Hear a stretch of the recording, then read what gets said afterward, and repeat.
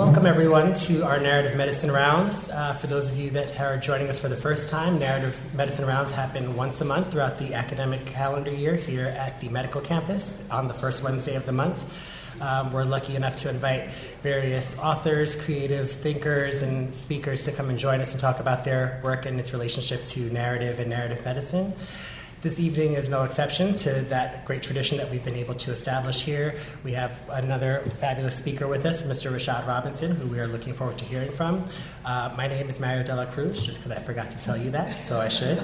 I'm a faculty member here at the program in Narrative Medicine and also do additional work with the Sophie Davis Biomedical Education Program at CUNY.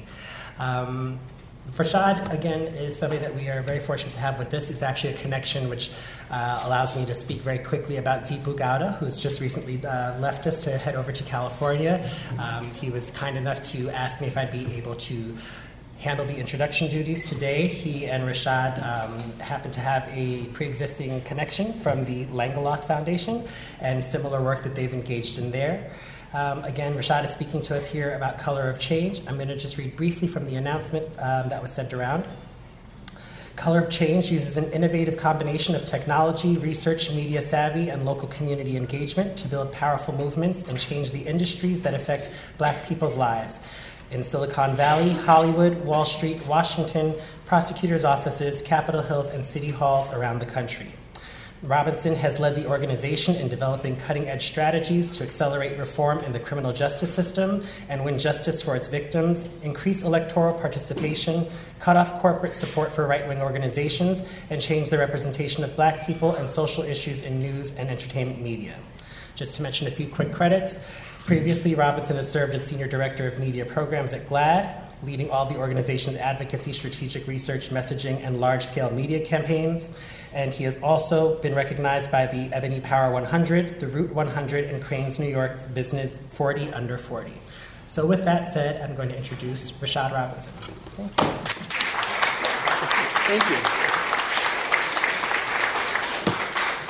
How are you doing, everyone? Can y'all hear me? Yes. Great. So I'm gonna operate without the mic, but if for some reason my voice starts to go in a way where you can't hear me, just let me know. But it'll be easier for me to move around. At 5'3", the podium will cover far too much. How are we doing? Good. So I am honored to be here and been invited to be in this space to talk about the work of Color of Change and really situate it inside of what does it mean to build the type of power that changes the story, changes the rules, changes the opportunity, changes the culture for Black people.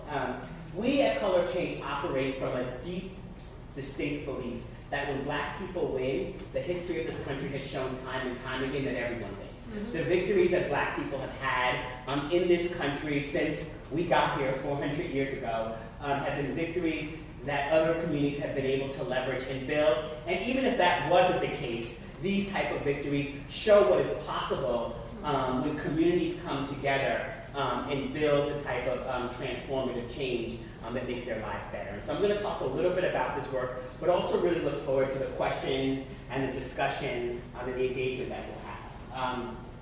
So Color of Change was actually founded in the aftermath of a flood, Hurricane Katrina, which was caused by bad decision makers. Mm-hmm. And it turned into a life-altering disaster by those same bad decision makers. Black people were literally on their roofs begging for the government to do something, and they were left to die. Even those images are still searing in so many ways. Katrina illustrated a lot of things that people already knew. Geographic segregation, generational poverty, the impacts of what we've done to our planet, and so many other systems, education, justice. But at the heart of Katrina, no one was nervous about disappointing Black people. Wow. The government wasn't nervous, corporations weren't nervous, media wasn't nervous. And when institutions are not nervous about disappointing your community, it doesn't matter what kind of research report you have that illustrates all the facts and figures. Information is not really power in those situations. Power is power. It doesn't matter really what we do in the courts if we don't have the power to implement those cases. It doesn't matter what our friends in Silicon Valley might build that will somehow sort of supercharge our change, our advocacy towards change. You can't code your way out of a moment like Katrina, or even nonprofit executive direct your way out of a problem like Katrina. Katrina requires a level of people power and narrative change that forces institutions and systems to be forced to change. For systems to bend in ways that they don't want to bend, or absolutely break and then be forced to change. In so many ways, Katrina, for the founders of Color of Change at the time, almost 15 years ago now, was this moment of recognizing that the civil rights movement needed a new type of infrastructure. People saw folks on their roofs begging for the government to do something. People were giving speeches about the horrors, but everyday Americans who were watching what was happening on TV were giving to the Red Cross. And that doesn't mean that it's bad to give to the Red Cross, but it means that strictly staying inside of a charity frame when there's a structural problem means that we believe that these problems will just continue to exist over and over again, that we don't believe that we can actually make change. And so this new type of infrastructure that could channel the voices of what people were seeing and give people the ability to collectively respond, not necessarily following a single leader, but be connected to other people. There were other organizations on the left and on the right that were forming at that time or had some time that were using technology. MoveOn.org is an example of an organization that was channeling people's energy, but there was nothing in the civil rights space that was sort of capturing that energy and using technology. The first email from Color of Change that went out to about 1,000 people happened, remember that telethon on TV where people were donating and Kanye West and was standing next to Mike Myers and he said George Bush doesn't care about black people? Sort of like a major cultural moment that happened. Well, at Color of Change, the first email that went out said Kanye was right in the subject line.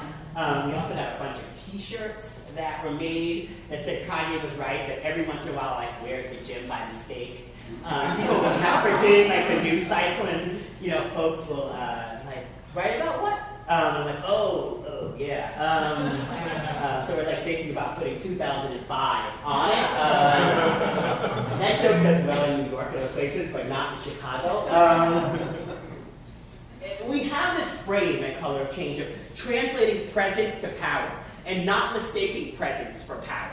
So presence, how we think about it, it's visibility and awareness. Black people are deeply present in society.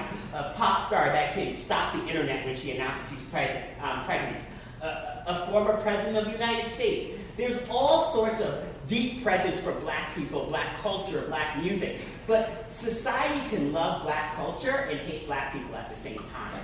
And it almost doesn't actually sort of have to be in conflict, right? Like the history of black music, black food, black culture being sort of co-opted and used from slavery to today is all an example of the ways in which black people can feed into the culture and not get anything in return. And so this idea of not mistaking presence for power is not mistaking visibility and awareness for actually the type of power that changes things.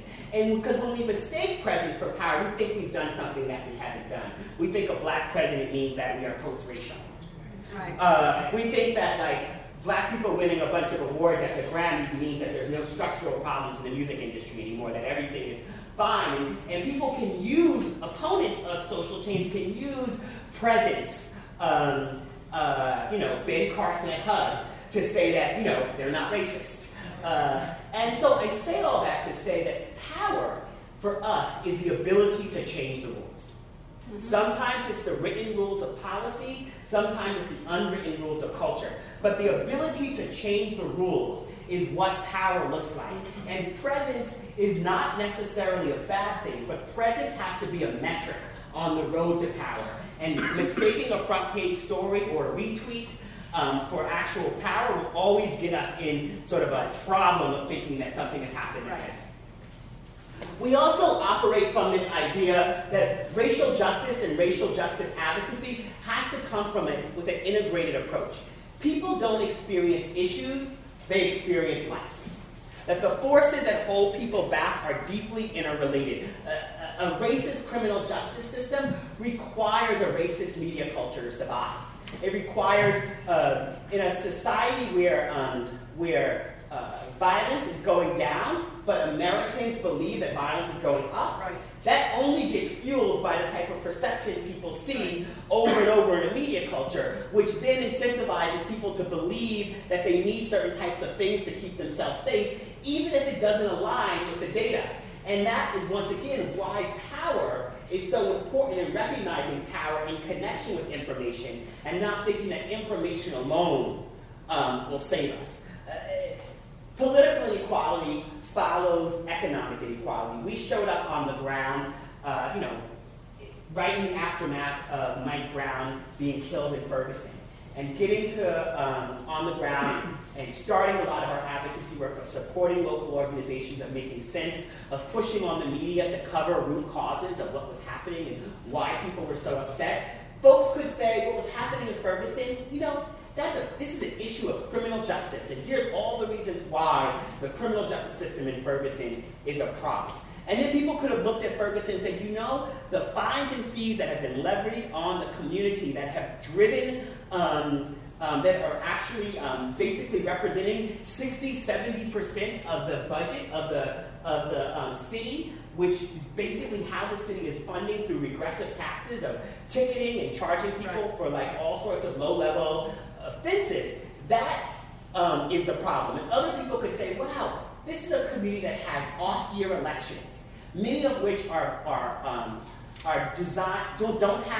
inside of single-member districts. And so the black vote gets diluted. Black people can't have any political participation at the level that they're represented. This is an issue of voting rights. And they would have been probably right about all of those things. But if the community was more powerful, it would have probably been none of those things.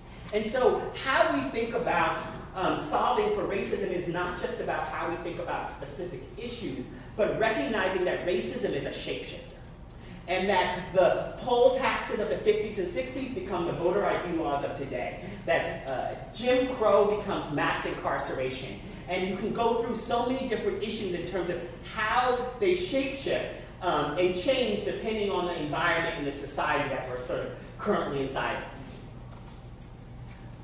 I mean, and it hits every industry. I mean, I just pulled from some data that we've engaged with around some of our advocacy in the medical field, and how power and perception sort of plays itself out, and what people think and believe, whether it's true or not, and then its everyday impact on real people's lives.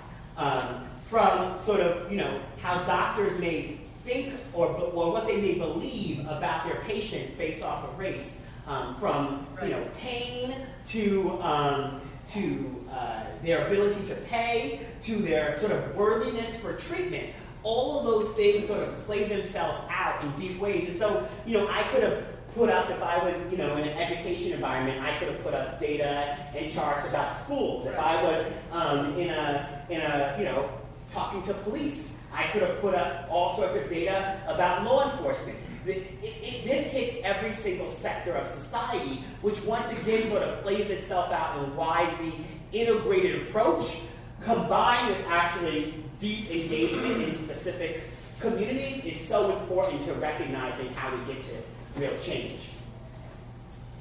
So here's sort of a model of how we do things, right? So I talked a little bit about color change, an email to 1,000 people in the aftermath of Katrina. We are now a movement of 1.4 million black folks and their allies of every race. So about 1.4 million people have taken action with us in the last 8 months or so. About 20,000 people in the last year have shown up to in-person color change events in cities around the country. And so what does that actually look like, and how do we use the internet and digital media in a way that actually channels people's energy? And so I'm going to walk you through an anatomy of a campaign to give you a perspective of how sort of in real time, in sort of a 21st century civil rights perspective, we're engaging with the issues that sort of end up on the front page of your newspapers or end up on your television. And so we have a lot of these examples, and so I pulled this one, which is a very famous example, which is how we engaged in the aftermath of Trayvon Martin. And for us, though, once again, because so many of these issues are interrelated, and so much of the work to keep status quo in place is interrelated, for us, this really started with the voter ID laws that were popping up all around the country.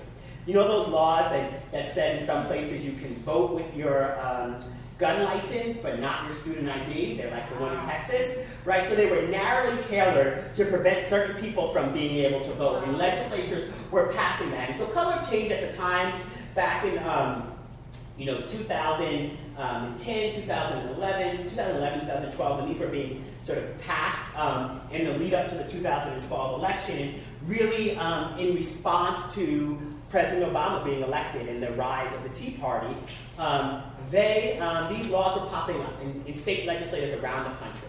And at Color of Change, we have a real clear theory about power. And so you'll never see a petition in your inbox from Color of Change that says, tell Mitch McConnell to stand up for affirmative action. No.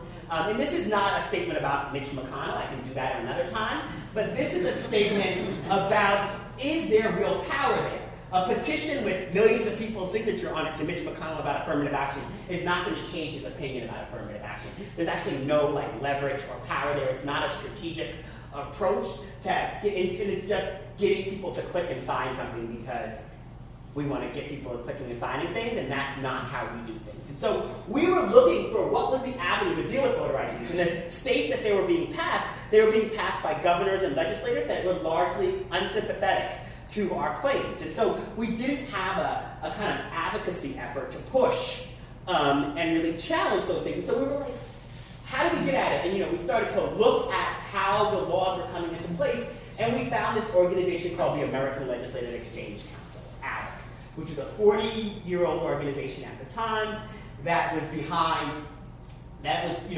founded by the same person that founded the Heritage Foundation.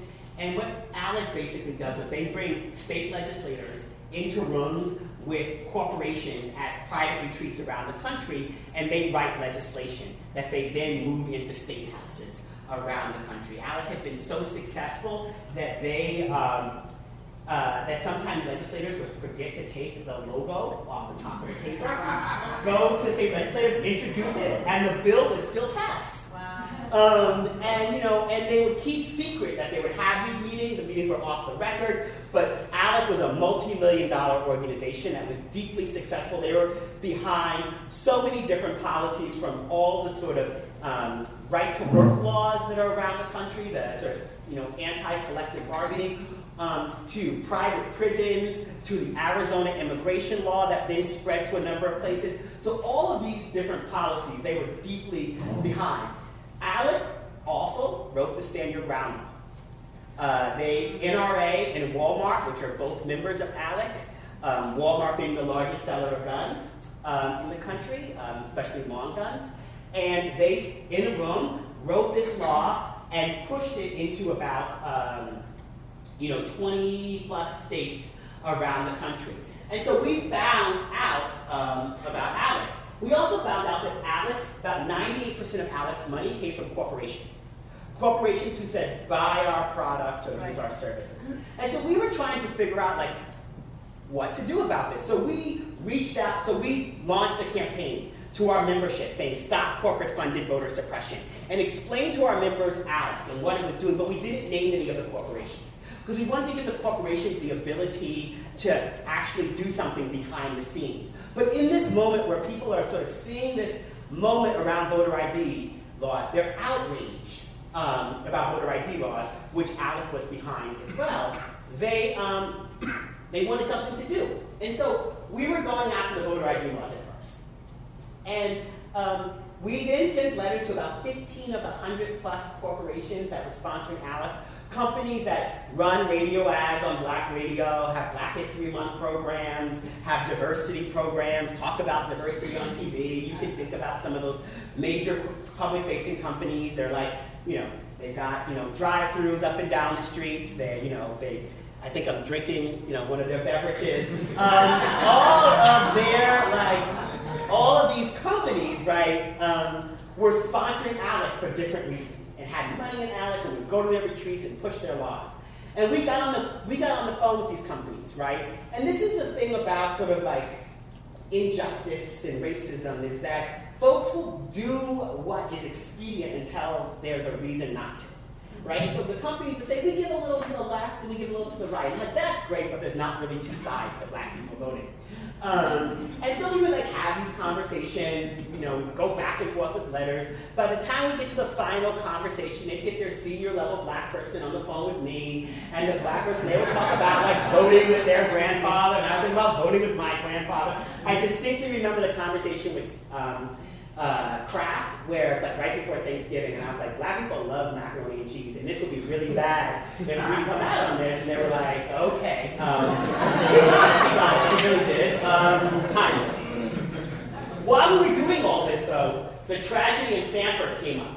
And we mobilized our members to call on the Department of Justice to get involved in justice for Trayvon. We mobilized our members. We supported the hoodie rallies that was popping up around the country. We created a platform with a short code that you could text and get registered to vote, because we saw that a lot of people were at those rallies and no one was with clipboards. So we were like, how do we start kind of capturing information, giving people the next thing that they can do? And so, probably about 100,000 people signed, about 150,000 people signed the voter ID law petition, and about, 350, 400,000 signed the Trayvon petition. And so in both of those situations, we are now engaged. And so we now have all these folks, and then we find out that the Stand Your Ground was written by Alec as well as the voter ID. Oh. And we're like, wow, both of these things are together. And so now we've given people the ability to respond, because in the everyday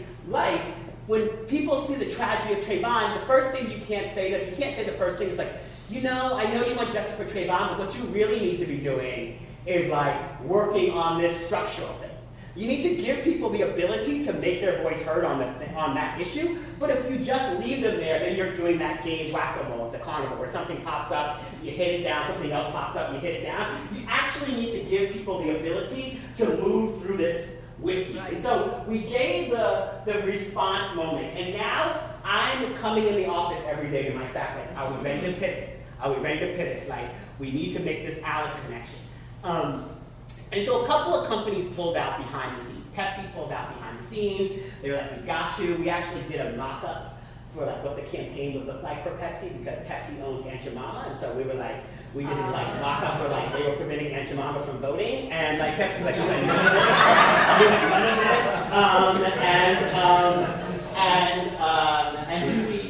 and I was like, we should have asked for more. And then so, because Pepsi pulled out, our first public target was going to be Coca-Cola, and so we had been going back and forth with Coca-Cola as well as many other companies for months. And we then sent the website that wasn't live yet, the press release, all the information to Coca-Cola. We said, okay, we had a lot of conversations with you about Alec. We're going to give you 48 hours to make a decision. And once 40 hours pass, we're going to go live. And Coca-Cola let the 48 hours pass. And so we've got, we probably have some overlap between these petitions, but we definitely probably have about, 500,000 people that have signed the both petitions combined now. And so we start going out to our members for like 1,000 people at a time with numbers, or they click the link and they go to a page, and we've got all these numbers at Coca-Cola that they can call, and we can update the numbers on the back end as mailboxes fill up or people shut off their phone. And within about 5 hours, the government relations team at Coca-Cola called us like, we get it, we're leaving Alec. We're releasing a statement now. Please stop having your members call us. And so this idea of presence to power, people being outraged in a moment, but feeling like they have the agency to do something, and not that they're doing it individually, but they're doing it collectively. Over the course of the next couple of weeks, we started escalating our members on other companies. I remember like 2 days later, I ended up on MSNBC, and the host read a statement from Kraft saying that they weren't going to leave Alec. And I was like, well, Kraft is our next public target, and my staff was watching. They're like, Kraft was not the next public target, and they were like, here he goes again. But by that next morning, Kraft had decided that like people like macaroni and cheese, and they were not going to play, and so Kraft left. And so company after company starts leaving. Then ALEC decides they are going to stop any work on voter ID or on Stand Your Ground. And they make a big announcement. We're about 15 companies in now on this campaign. And we're also now thinking about how do we tell a broader story. The story of Trayvon and the hoodie is out there. We want to make sure that we're inside of the narrative space on that. We want to make sure that as these companies leave, that we're pushing as many of them to make a public statement, not just about the pressure, but about the belief system that potentially led that. Because that is part of how you have to sort of create a new set of norms. At Color of Change, we think of narrative change as the rules and norms of society. What's acceptable and what's possible. And when we can change what's acceptable and we can make a new set of rules around what's possible, then that's when we change narrative. It's about changing the structures and the systems by what the rules of the road for culture and for our engagement. And so we knew that we had this moment where people were watching these companies drop. Alec hired Edelman PR to try to make me and my Dimples, Angry Black Man, they ran all these crazy stories about me and Obama and Saul Alinsky, and I was I wish I was that cool like that. I was hanging out. I was also a little off generationally. I was but all that to say, they made that announcement. We basically did not budge and kept pushing. A number of companies tried to sort of find ways to get around leaving ALEC. In the end, about 100 companies dropped their alignment with ALEC. We left them with about a $2 million budget shortfall. Wow. We forced them to end their committees working on those projects. We, in the process, mobilized our members to take on the next couple of cultural steps, which were forcing Fox to cancel the TV show Cops after 25 years, leveraging the moment around the hoodie and Trayvon to have a larger cultural moment. And in each of that, it wasn't about the individual people doing it. It was about a collective movement of Black folks and their allies of every race, driving systems to be forced to change and creating a new set of rules. When we ended up meeting with some of the companies afterwards, and one of the fast food companies we met with gave us a bunch of gift certificates, which as doctors you'll be happy that I gave them back, so I'm not going to take these back to my staff. But all of that to say, they were surprised. They were basically surprised by the ask and the demand, and that the demand if they had to do something that they did not want to do. Most of the companies offered us money up front, that they would support our work. Color of Change is the only national Black civil rights organization that doesn't take corporate money. And so, right off the bat, they'd be on our website and oh, we see you do voter registration. We'd love to support them. Well, that would be great. I will give you a set of groups that you can support, but it won't be us. All of this about this strategy of respond, build, pivot, and scale. I say this because the kind of advocacy that's happening now in social media can be very hit or miss. So much of it is just this belief that if we're loud enough or we send out enough stuff, that systems will change, but also not obviously looking at all of the ways in which status quo is upheld and the ways in which we have to drive and shift the rules, forcing decision makers to actually be nervous, thinking about the difference between being present versus the difference between being powerful. How this all kind of takes place is this is part of the arc of evolution, right? So now if we've been educating these people through email, through offline rallies, through all this work, how do we then take them up the ladder of engagement towards the next set of things, right? So later this month, we're releasing with USC Norman Lear School this big report that looks at crime TV, the crime procedures, the CSIs. And looks at the representation of Black people on those shows and the representation of crime in those shows. With the recognition that we could write all the great op-ed pieces about the criminal justice system, but people go home and they watch these TV shows and literally judges are telling people, telling juries, now I know you watch CSI, but that's actually not how it works. People have a belief about the criminal justice system, about crime and punishment in this country that's inaccurate. And while many of our best and brightest in Hollywood will stand on the stage on awards season and chastise the current occupant of 1600 Pennsylvania Avenue. They will, you don't get through Trumpism just through Trump. There has to be a whole set of cultural narratives and cultural tools that allow people to believe the things that are being said, or think that the things that are being said are accurate. There's got to be a set of belief for people who live in communities where there's absolutely no Muslim South Asians around, to then somehow be afraid of Muslim South Asian and Arabs that are going to come into their community when no one really wants to go there. And so all of that to say, there's a whole set of ways in which pushing on that system, but that research report doesn't live on its own. It lives inside a set of advocacy. So once that research report comes out, there'll be a set of networks and TV shows that we will be running campaigns on. Just some quick things that, from a narrative perspective, that these shows do. And actually, we've looked at hospital shows too, which are a lot better than crime shows. Have challenges, but are a lot better.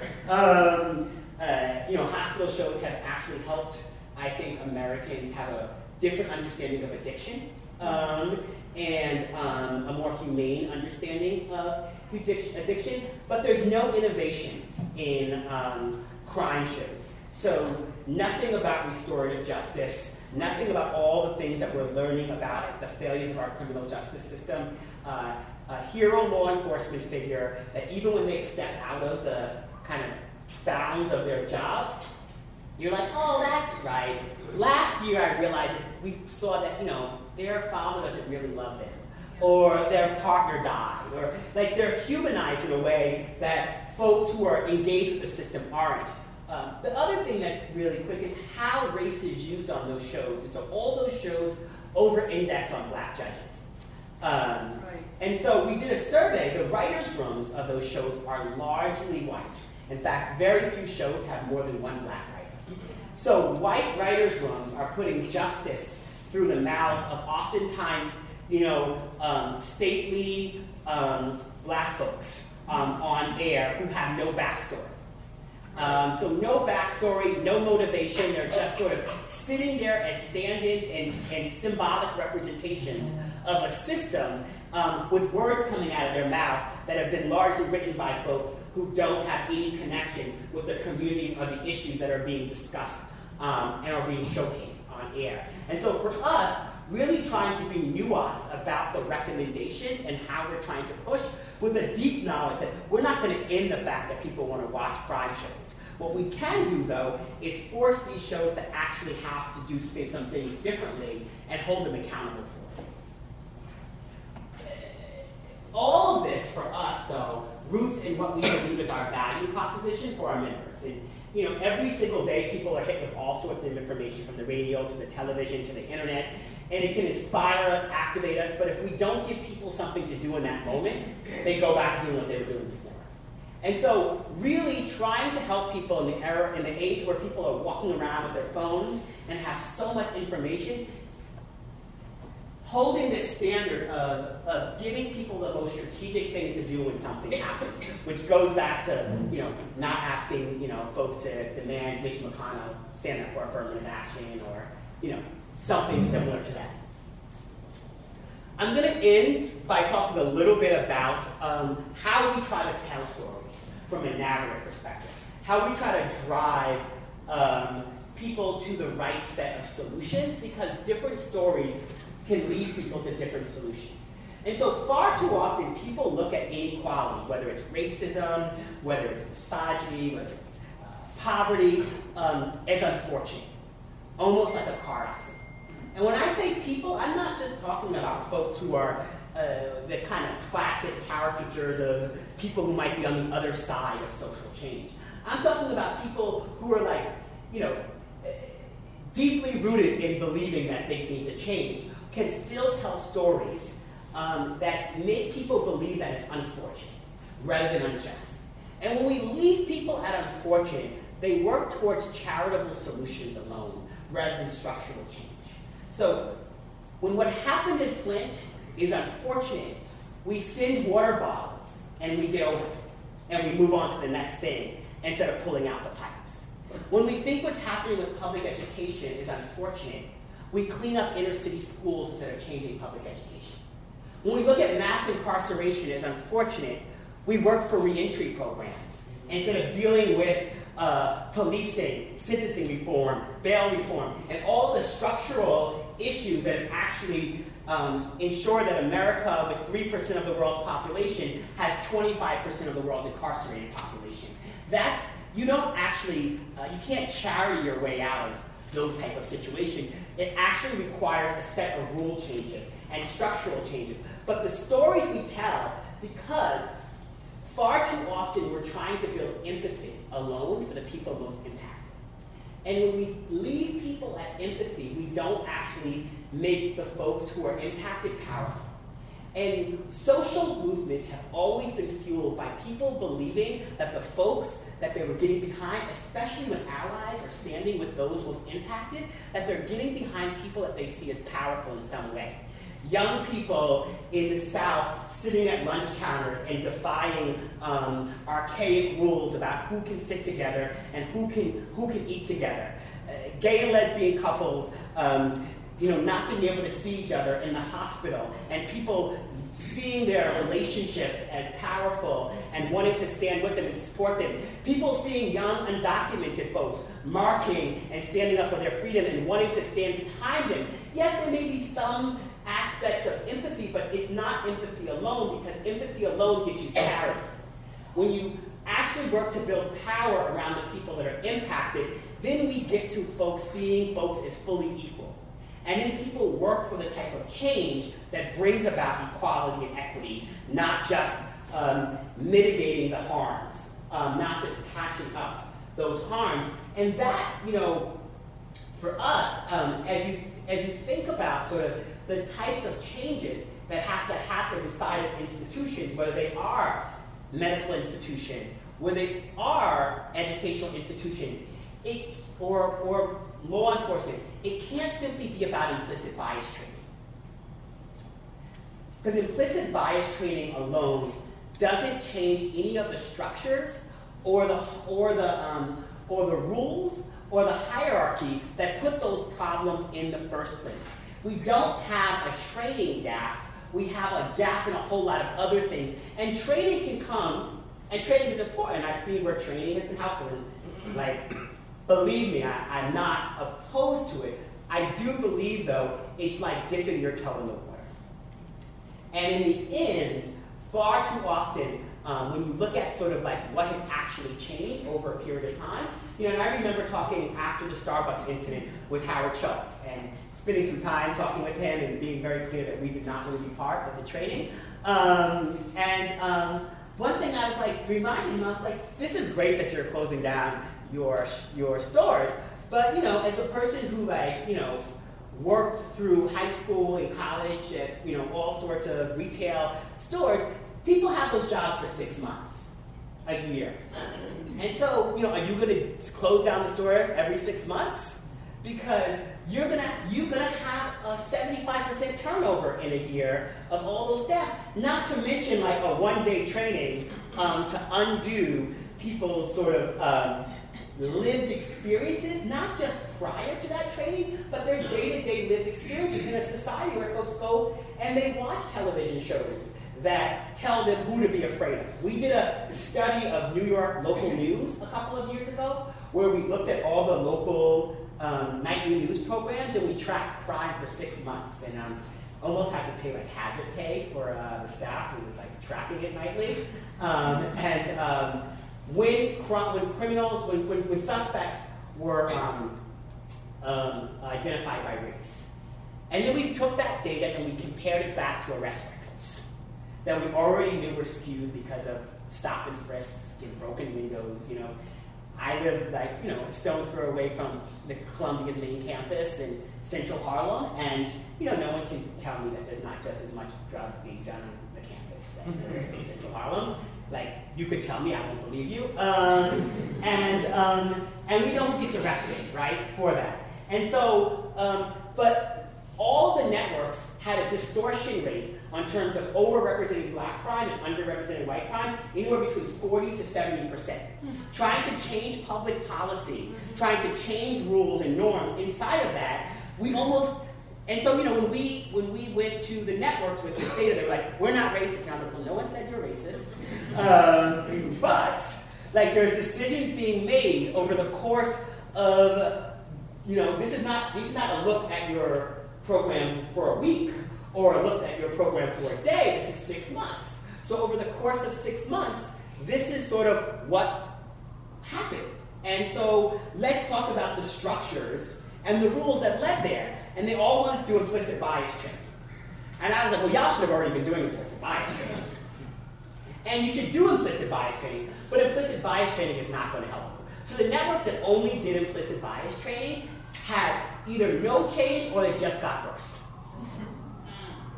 The networks the one network that looked at real structural change and how they were making decisions and putting in a process each week to evaluate what they actually did up against it, saw deep changes in what they presented to the public on air. And so they're just like anything that we pay attention to, when we think about making money, when we think about saving lives, when we think about all the things that we hold in high standards, we have to put the same type of rigor into that we put into dealing with inequality and injustice. For us as a narrative change organization, we really work to try to immerse people at scale in our story and find the ways that we're removing harmful stories and content. And then finally, dealing with some of these big kind of ideas in society that once again lead people to the wrong stories. Just a couple of examples, like on the bottom of here, black people are not, black people are human. They are neither superhuman or less than human. We worked with some researchers to look at local news once again on the coverage of black men on local news. And 90% of the coverage across a set of networks for black men was either crime or sports. So either someone is doing something that's superhuman, dunking a ball, throwing the ball far down the field, or they're acting outside of society. But not day-to-day sort of stories or sort of images that the public is seeing just of people living. And that is then how people then have to engage with a hostile climate. Fighting injustice means changing the behaviors of those who create it, not just those who suffer it. There's a way that you can say, the graduation rates for black kids are 13% less than those of white kids. And you're placing all the blame on the kids. Or you can say that our system is failing black kids, at this rate, and as a result, we have to do different stories lead people to seeing things differently, and how we tell the story can either be about how we fix those who have been oppressed and harmed by systems, or we can tell the story about how we actually fix the system and fix the sort of structures that have put people in harm's way. And then, black people are the solution in society, not the problem. And I, look at stories that come out all the time. Asthma rates come out, right? And then it's about black parents and how they're treating their kids, rather than about the pollution or about all sorts of things that corporations have been allowed to do in certain communities and not in other communities that have led to some of these things. Not stories about sort of the impacts of poverty, not stories about the impact of sort of educational equity. And so how we get ourselves to create the type of incentive and drive to solve the root problems that get us to a more equitable society is exactly why narrative is so important. But narrative is only important if we recognize that narrative has to be combined with power.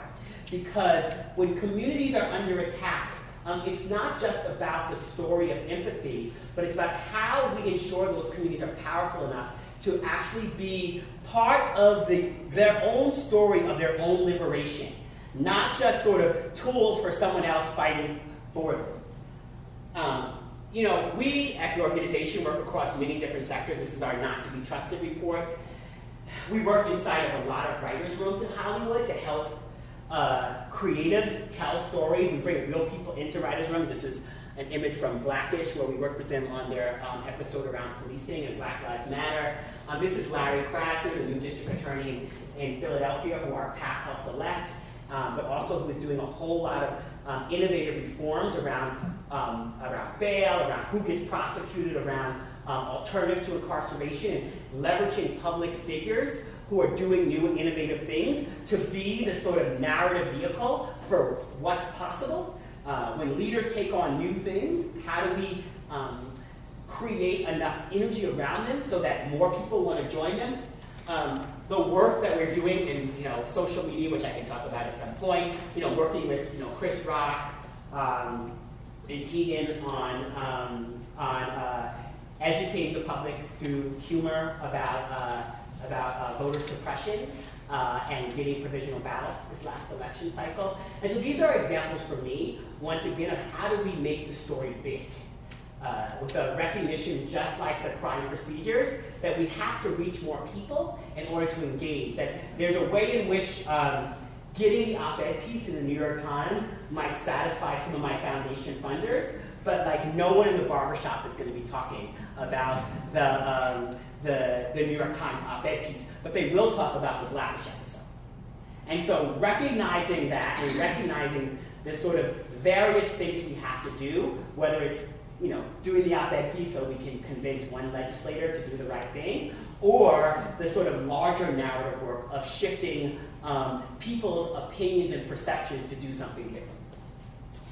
And then finally, to close, to change society, we've got to change the rules. And that, if anything you take away from our time together, is that moving from structural change, moving from charity to structural change is how we make justice real in this country. It's how we build a type of momentum so that we don't talk about all of the sort of disparities that show up in our news media, show up in our textbooks, show up in our conversations, that we don't continue to talk about the disparities that happen now, 5 years from now, the same exact way that we're talking about them now, with the same exact numbers, or that they've only gotten worse. Because that is the road that we're on when we only talk about these things from a charity perspective, or we talk about them from a perspective of trying to change those who have been oppressed. Doesn't mean that we don't have agency. What it does mean is that the agency has to be about changing the structures and the rules that have far too often held people back. I will end there and open us up for questions. But thank you all very much.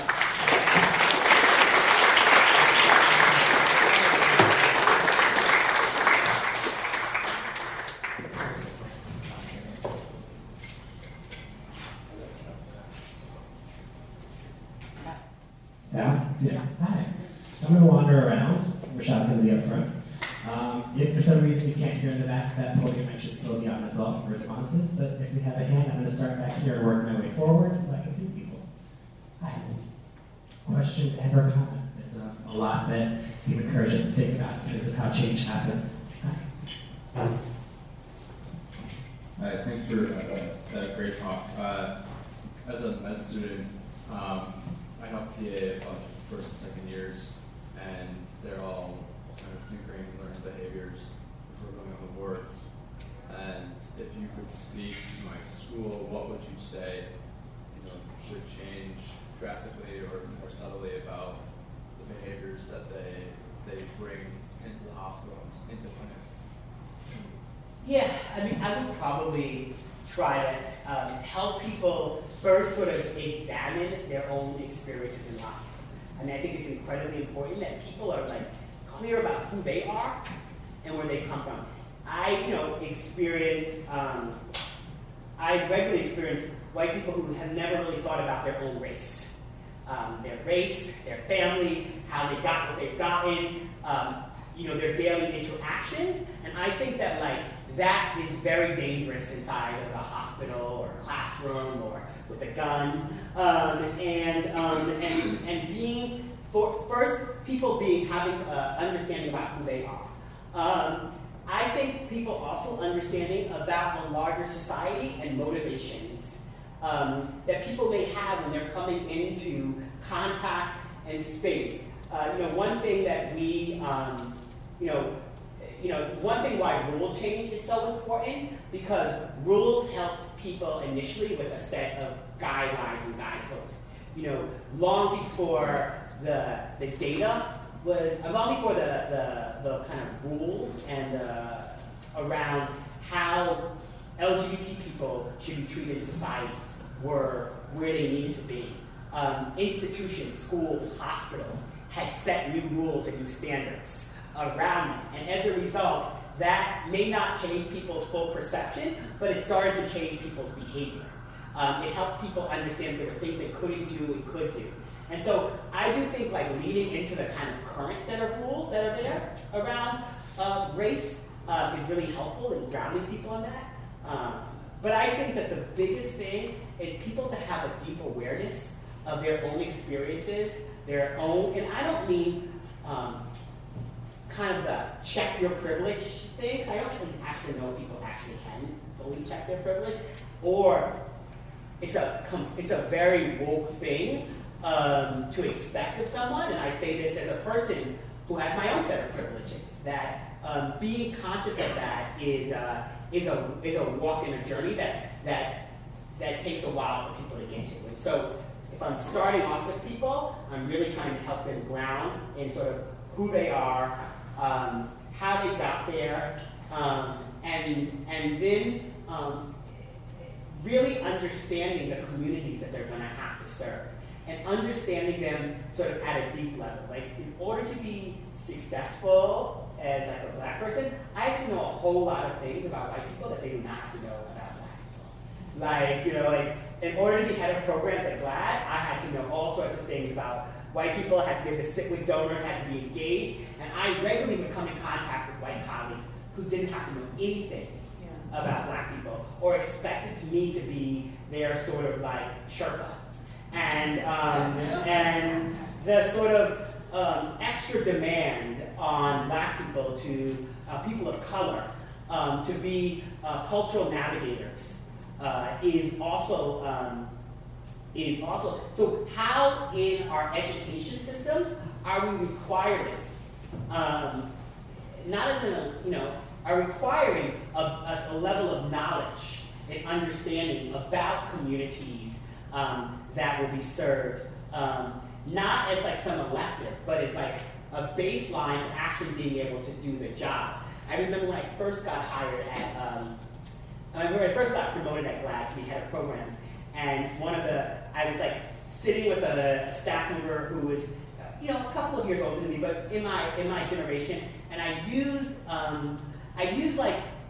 we used all sorts of slang and terminology, and I used terminology that was probably more familiar with Black gay folks than it was with the larger community. And the staff member who was sitting at my desk said to me, sometimes I don't understand, what you're saying or how you're saying it. Would have never said that to a white boss, right? The expectation would have been, oh, I don't understand what you're saying, I better go Google it and figure it out. But the expectation was that I was supposed to communicate for this person. And so I say all that to say that the expectations that we have for people and the bar that we set for people to be able to engage with our communities has to be higher.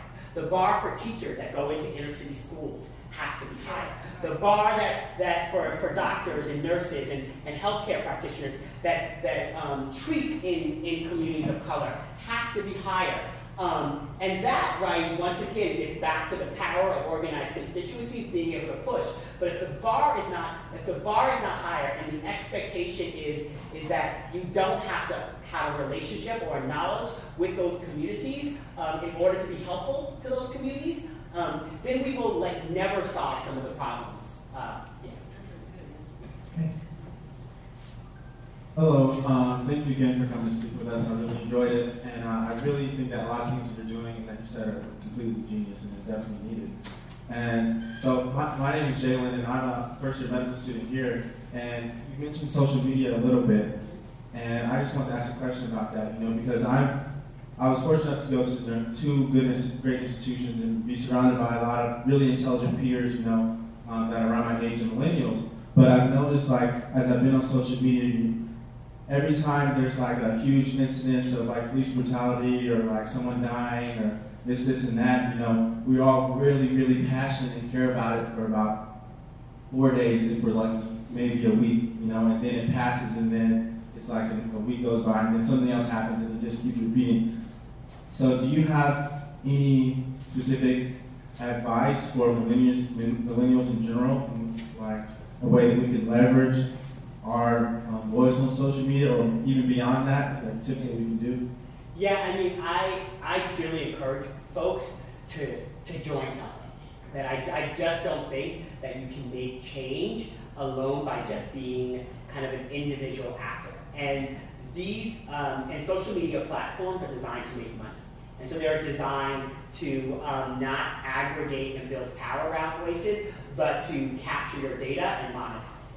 And so, you know, this is why we have developed this respond, build, pivot strategy, because we know at each phase we're going to lose people. But if we can keep enough people up a ladder of engagement to deeper and deeper action from a petition, which may be the first thing that people get, which, like, you know, for us it's like a virtual door knock in political terms. Like it's like the virtual way when something happens, how can we be the first people in folks' inbox? Not with like the loudest or the most comfortable thing to do, but hopefully the thing that will lead us to like real strategic change. And trying to explain to people what the theory of change is.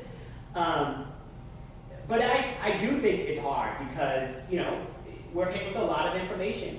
And I watch the outrage happen. And so in those moments, we try to get in and point and channel that energy in the right direction. And sometimes we're like deeply successful, and sometimes stories go way quicker than we want them to.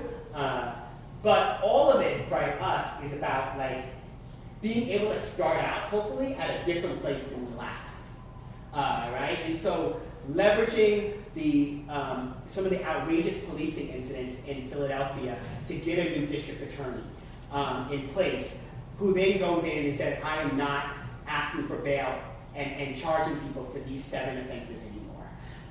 That the men who were arrested in Starbucks were arrested, but they were actually never charged, because a new district attorney doesn't charge people for that anymore.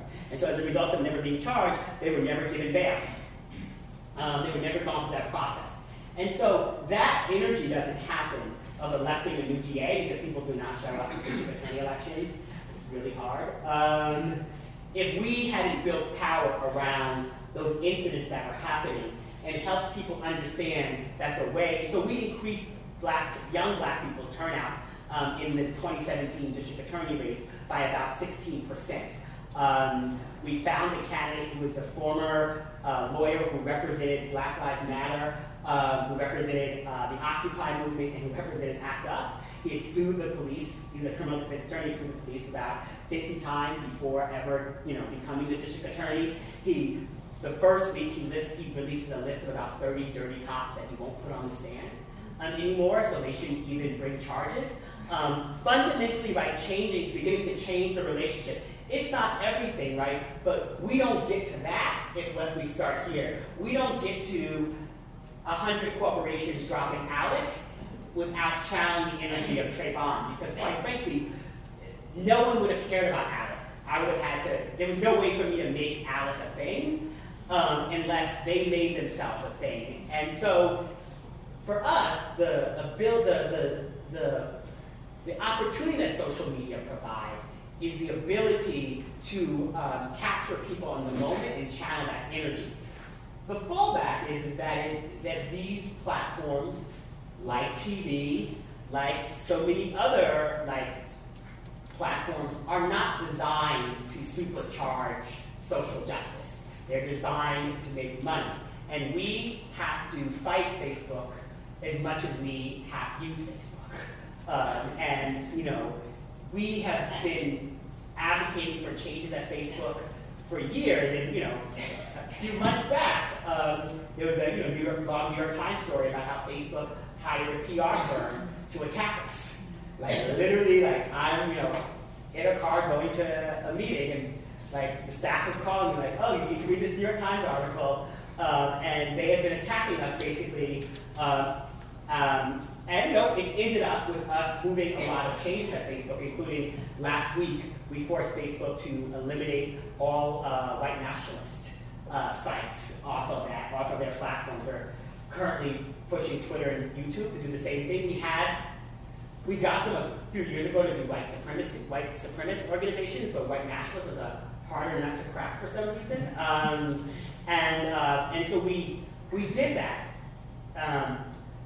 But the algorithms on these platforms, the way these platforms are structured, are designed for us to move from moment to moment to moment to moment. And that's what we're oftentimes fighting against. And just like TV supercharged so much of what happened in the civil rights movement of the 60s, radio gave voice to Black people and so many other communities being able to talk directly to their constituencies. Social media, the next form of communication, whether it's virtual reality or other tools that may help people better understand folks' situation, all of those things should be looked at as tools. And we should use them as such, and also recognize that we also have to hold the entities behind them accountable, because if at the end of the day their goal will be to make money, and that will always be in conflict with equity. How come? Sorry. Oh, sorry. Thank you so much. It's absolutely brilliant. I'm wondering, is there any relationship, say, with Me Too movement? There's some conflict between certain Black and certain white people about the NRA or gun safety. Is there also a parallel way, while you're working on this brilliant approach, to use the other movements to kind of reinforce what you're doing? I mean, I always say that Black people are at the intersection of almost every community. And so, we, as a 21st century racial justice organization, 30% of Muslims in the United States are Black Muslims. Black people are immigrants. Black people are LGBT. Black people situate across many different communities. One of our board members, actually, Dream Hampton, was the creator and producer behind Surviving R. Kelly, which is a documentary on Lifetime. And we work a lot with some of the, campaign work and pushing RCA and others to be accountable for the money they were making off of R. Kelly, given the years of information. So we are constantly trying to figure out how to work. We're also doing a lot of deep listening. I remember going out on our first campaign around Stand Your Ground laws and getting all this pushback from our members in the South. Like, Black folks were like, if you take our guns, who's gonna have guns? And I was like, okay. And so I did a bunch of conference calls where folks educated me, and on that, it didn't change our approach. It did though, it changed our approach, it didn't change our policy. And it changed how we thought about moving on those issues. You brought up the NRA, and I don't know if I'm fully answering your question, but I think the NRA is the perfect example of so much of what I'm saying here in terms of presence to power and narrative power, right? Like a school of white elementary school kids who get shot up and no reform happens. That is the example of having power to change the rules, right? All the conventional wisdom about how change happens gets thrown out the window because of the power that this institution has been able to build, whether it's perceived power, real power, doesn't actually matter because that's power. And the idea that 70, 80% of Americans can believe in gun reform, but yet nothing actually moves, means that public perception alone doesn't actually lead to structural change. You need other things in place that drive it. And so the NRA just is a model. And I also think about it in terms of NRA TV, which I sometimes go into rabbit holes with. And if you ever want to be scared, I say don't do it on your weekend, or do it before, if you do therapy or something, do it right before that.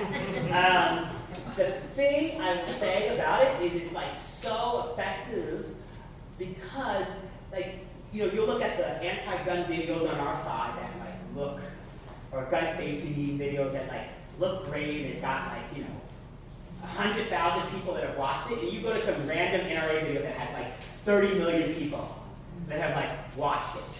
And then it leads you down a rabbit hole to 5 other videos and conspiracy theories that make no sense. And and sort of really understanding what we are truly up against, because far too often I think we are in these silos of who we're talking to and not talking to. And so we think we know things that we don't know. That I thought I knew after Trayvon Martin and Jordan Davis that black people would just be with us on Stand Your Ground and guns. And I realized that there was a whole set of information that I wasn't tapped into that I need to make myself tapped into so that I could effectively engage with that conversation. And I just think that for a lot of people who care about justice, for people who live in quote-unquote blue areas, the sort of surprise of Donald Trump, whether it was a surprise that happened around people's kitchen tables in their family gatherings where they were surprised by a family member saying something that they're like, oh, I never believed that you thought that way. Or was it actually election night? All of those things, I think, are representative of sometimes us trying to operate on narrative systems that make us feel good. We say things because we think, because that feels right or it sounds right. And one thing that even with engaging with a largely black audience, but with a good number of allies, I regularly will, because we ABC test our campaigns. We have 1.4 million members. Our data scientists do this much better than me, but they can I will come in with an idea, and they can draw it up quickly, and we can test it on 20,000 people and do the math to figure out how it's actually going to show up at the end. And I like to say that I am right more than I'm wrong, but I am wrong enough to say that slowly in front of staff. Well, maybe this month.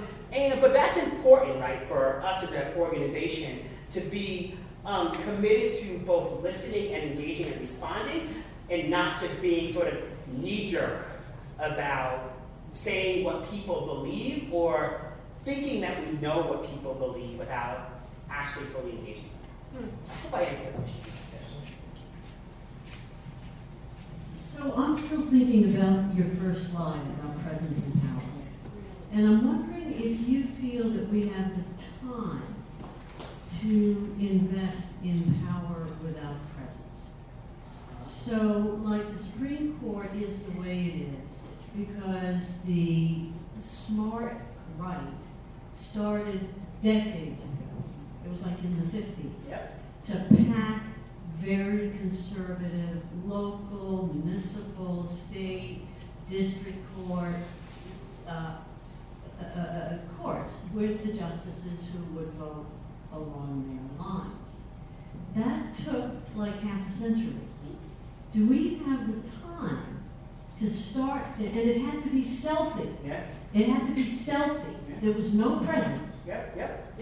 Do we have the time? I don't think that. I think that we have no choice. And I think people would have said we didn't have the time 15 years ago. And so we didn't do it 15 years ago. And it's we don't have the time now. And so I do think some of the ways that the court has moved on issues around sexual orientation, as an example, is about presence. It's about power too, but it's about presence and cultural movements shifting even while folks on the court may have got to the court with a set of opinions, but the culture around them shifted and they shifted as a result. Now, some of the people being thrown to the court now that think Brown versus the Board of Education was decided unfairly or wrong, are, that type of thing is scary. But I do think it does get back to rule change, right? And so we should be thinking and building presence and power around rule change. In a society now that has a different type of life expectancy, should court appointments be lifetime? Right? There are all sorts of structural rules that we take for advantage. And I'm not endorsing anything. I'm just simply speaking to how the right thinks about rule changes, right? And how they think about both getting in power and solidifying power, right? And so if folks who thought about equality when when Democrats or the left control things, right? Why don't we make statehood for DC? Like there's all sorts of like structural things, right, that help advance power and help us allow ourselves to move the ball forward. Oftentimes, I explain it like this: like President Obama was a change campaign, right? Like change inside the conventions, and we could talk about that for a long time, we did all sorts of work to help elect President Obama, and did a lot of work with him. And there were times when we were outside of the White House protesting, and there were times when we were inside the White House meeting. And I say that to say the change campaign. Donald Trump is a change the rules campaign, and that's a different archetype. It means that even from our own response, the change. Like after Donald Trump got elected, I saw many people say, "Okay, we just have to we have to figure out, how we're going to engage with the administration. We have to figure out." And I'm like, well, this is a change the rules environment.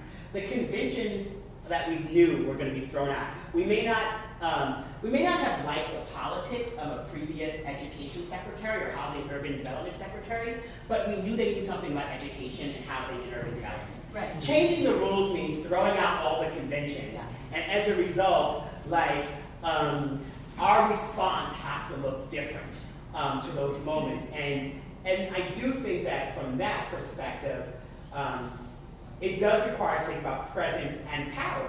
But when we don't control things, how we get to power is challenging. But the voter ID laws that pop up, right, that make it harder for folks to vote is a structural play of power.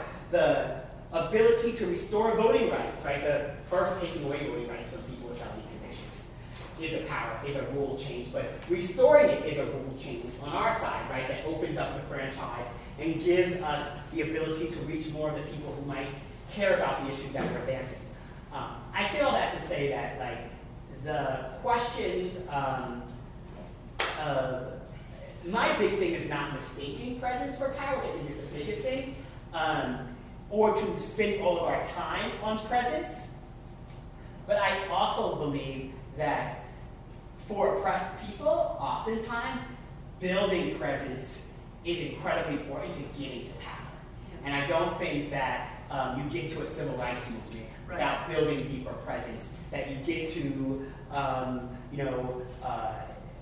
the changes that have happened in the workplace for women in other sectors without presence.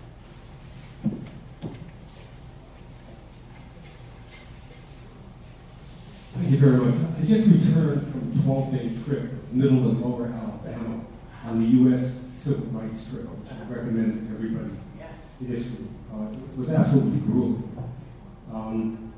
In preparation for it, I read Martin Luther King's book, Why We Can't Wait.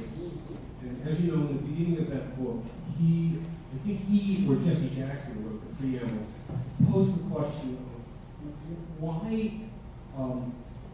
what did the Negro do to deserve all this? Why did this happen? What's your answer to that? Well, I don't know if I have any better of an answer than any of the kind of great historians of King or activists. I do think a lot about sort of when rules were put in place and what people were afraid of or trying to block. From the sort of stories about the sort of first Africans who arrived in America 400 years ago now, and that sort of relationship for many being indentured at first, and then recognizing that it would no longer be indentured, to the rules of the road of how things shifted during Reconstruction, to all the ways during Jim Crow and post-Jim Crow, right? The intersection between capitalism and democracy, and its role in requiring there to be an underclass, and in order to keep the upper class in place. There has to be some sort of pathway for people to grow into it. And so the expansion of whiteness over time. I like old newspapers, and I think about like some of the old newspapers headlines from like the 20s and the 30s when the sort of influx of Irish immigrants and European immigrants were happening, and some of the horrible things that were written about those immigrant populations. But America's response to that was to build roads and schools and hospitals, was to make open up space for more people to become American, even in the face of still creating deep barriers for Black people's full participation. But that response, and sort of even we're seeing the sort of response to browner immigrants coming into the country now as us closing off, us going into austerity, us cutting off sort of the expansiveness, us finding ways to not welcome people in. And so, however horrible some of the underpinnings of the kind of desire to make people American were, and some of the horrible things that were written about, immigrants who were not yet white but became white. The way that the country responded and the rules that they put in place led to people's ability to be able to create wealth, build families. I grew up on Long Island, and I think about Levittown, and sort of the way that Levittown was structured. People of many different races made a bet to protect this country, and only some were able to benefit from the sort of fruits of its labor. It's hard to get inside of all the people who were involved in ensuring that the rules that are in place were put there.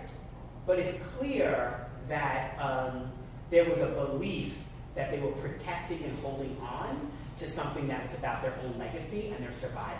And when people believe that they are doing something for survival, they'll do almost anything.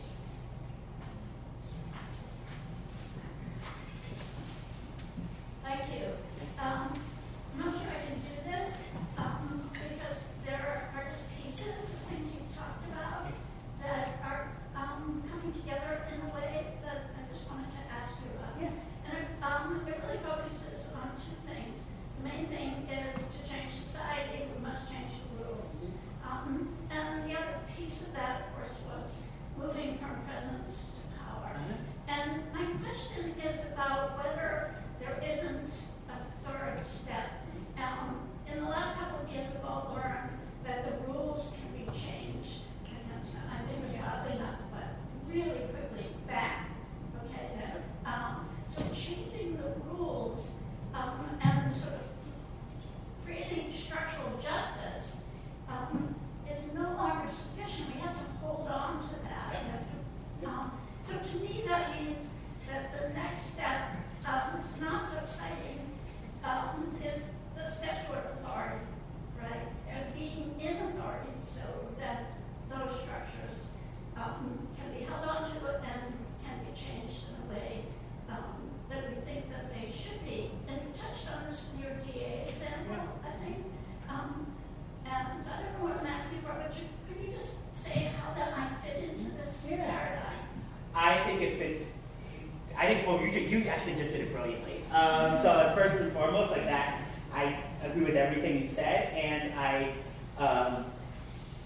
when I think about power, right, and think about, for us, right, as an organization that's building infrastructure, it means being powerful enough to both stop things and move things. When I got to Color of Change about 8 years ago, we're about like 5.5 staff people, $650,000 budget. We have close to about 100 staff now and over a $20 million budget.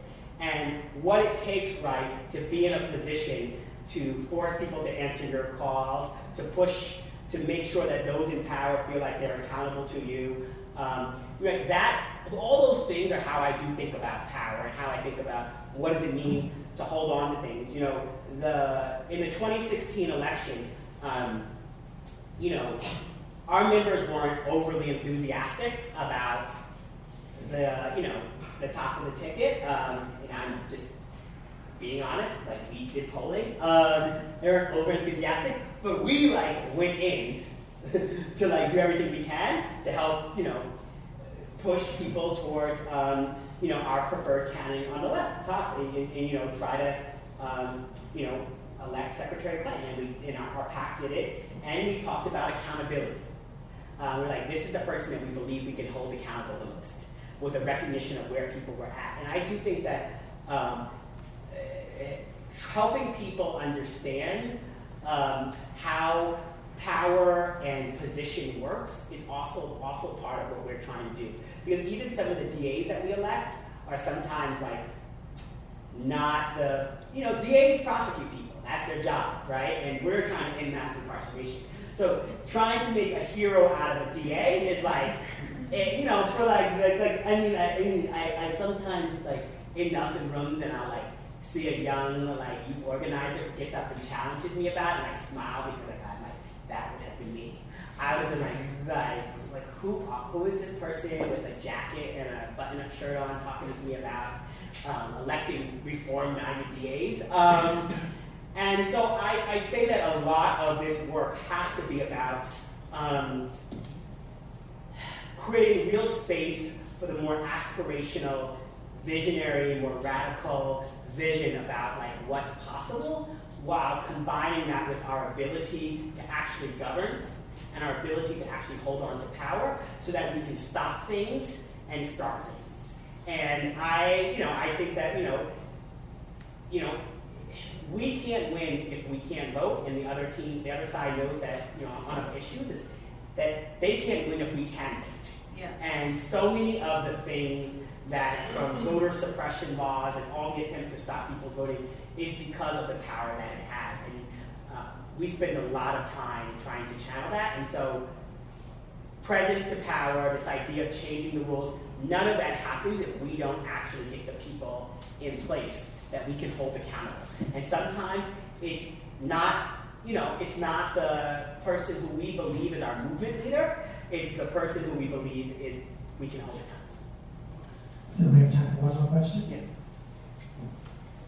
Hi, thank you once again for coming in and speaking to us. So it seems like you received a lot of pushback with the Alex situation, with Kraft and Coca-Cola, even with Facebook hiring a PR firm against you.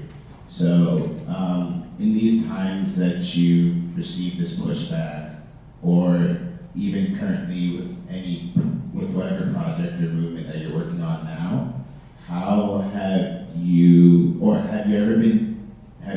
your team ever been discouraged in feeling like you've been able to make change?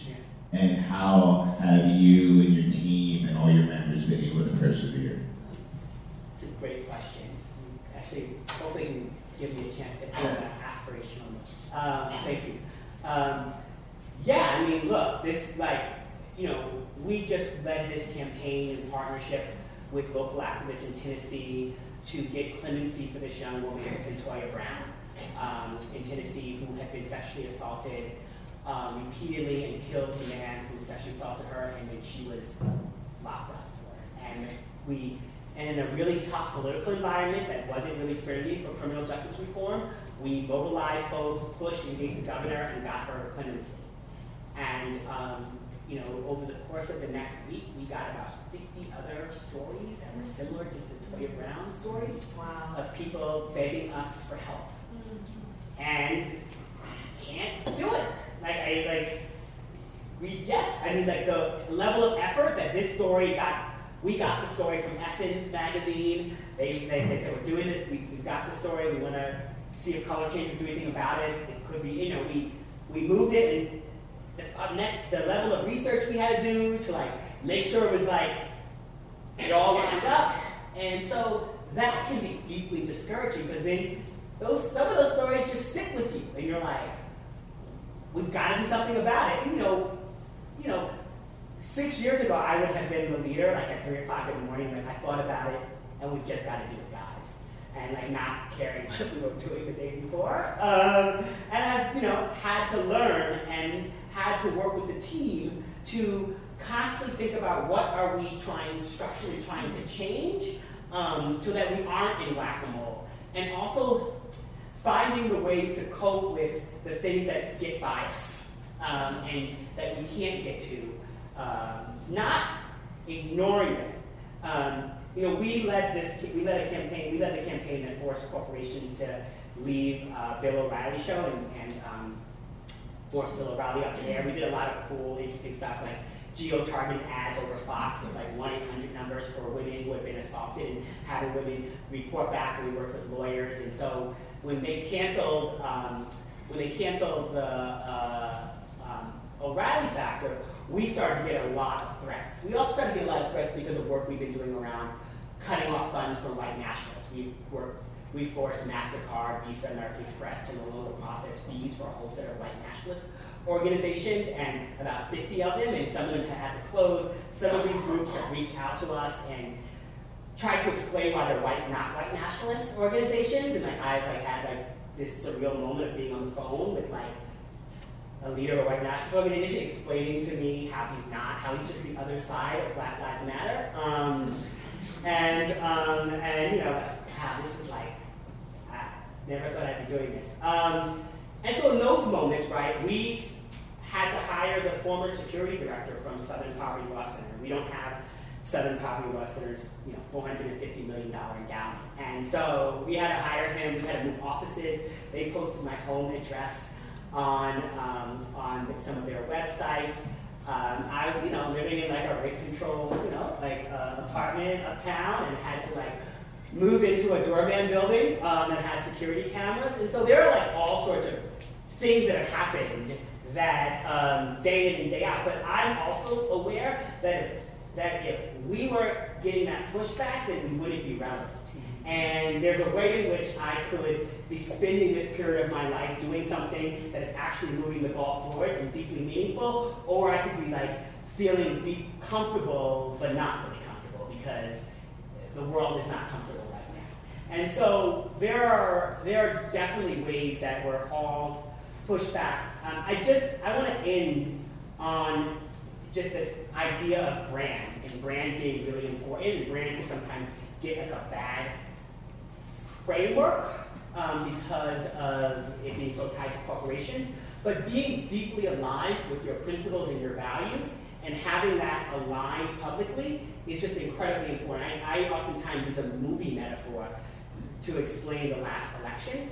Donald Trump was the big budget Hollywood movie with all of the sort of distractions and plot twists and there's those movies where the White House gets bombed, and if you've been to the White House enough time, oh, that is not how it would happen.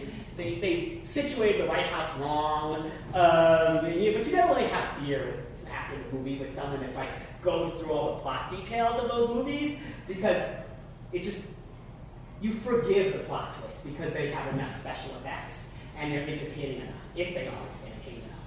And then Hillary Clinton was the documentary. And I love documentaries. So this is not a time of documentaries. We're in documentaries, we support documentaries sometimes. And but the challenge of documentaries, everything has to line up. Because people won't forgive a documentary that doesn't line up. They'll forgive the Hollywood movie. The documentary, if they'll find one thing that doesn't run, and they'll throw out the whole documentary. They'll say oh, stand up for the little guy, paid for by Wall Street and Walmart. People are oh no, nah, even though the plot is all sorts of holes in the big budget Hollywood movie. Obama's kind of like the romantic comedy that so everything's nicer and prettier and better than your real life, and you might want to see that movie again, especially now. With each of those things, it's incredibly important that things line up. And so, what does it mean as folks in the medical industry, as folks who are doctors, as folks who are caregivers, as folks who are helping people to be well, to make sure that the brand of all of that fully lines up?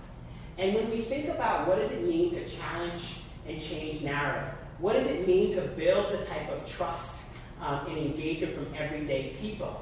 It means that having sort of what you say and what people expect from you to line up with your actions and to line up with what you do in the world. And all of that for us as a racial justice organization means that we have to think about being strategic every day, thinking about giving people clear things to do every day, and think about how we show up for people when they most need us. And for you all, there are very similar things that line up with that. But all of the sort of work and the conversation about narrative has to be about changing the rules of the norms of society to make justice real for all of us, and thinking clearly about who we are in the world, what we say we are, and most importantly, what we actually do. Because what we do is our brand, and what we do will be the statement about what we fully believe. And so thank you all very much.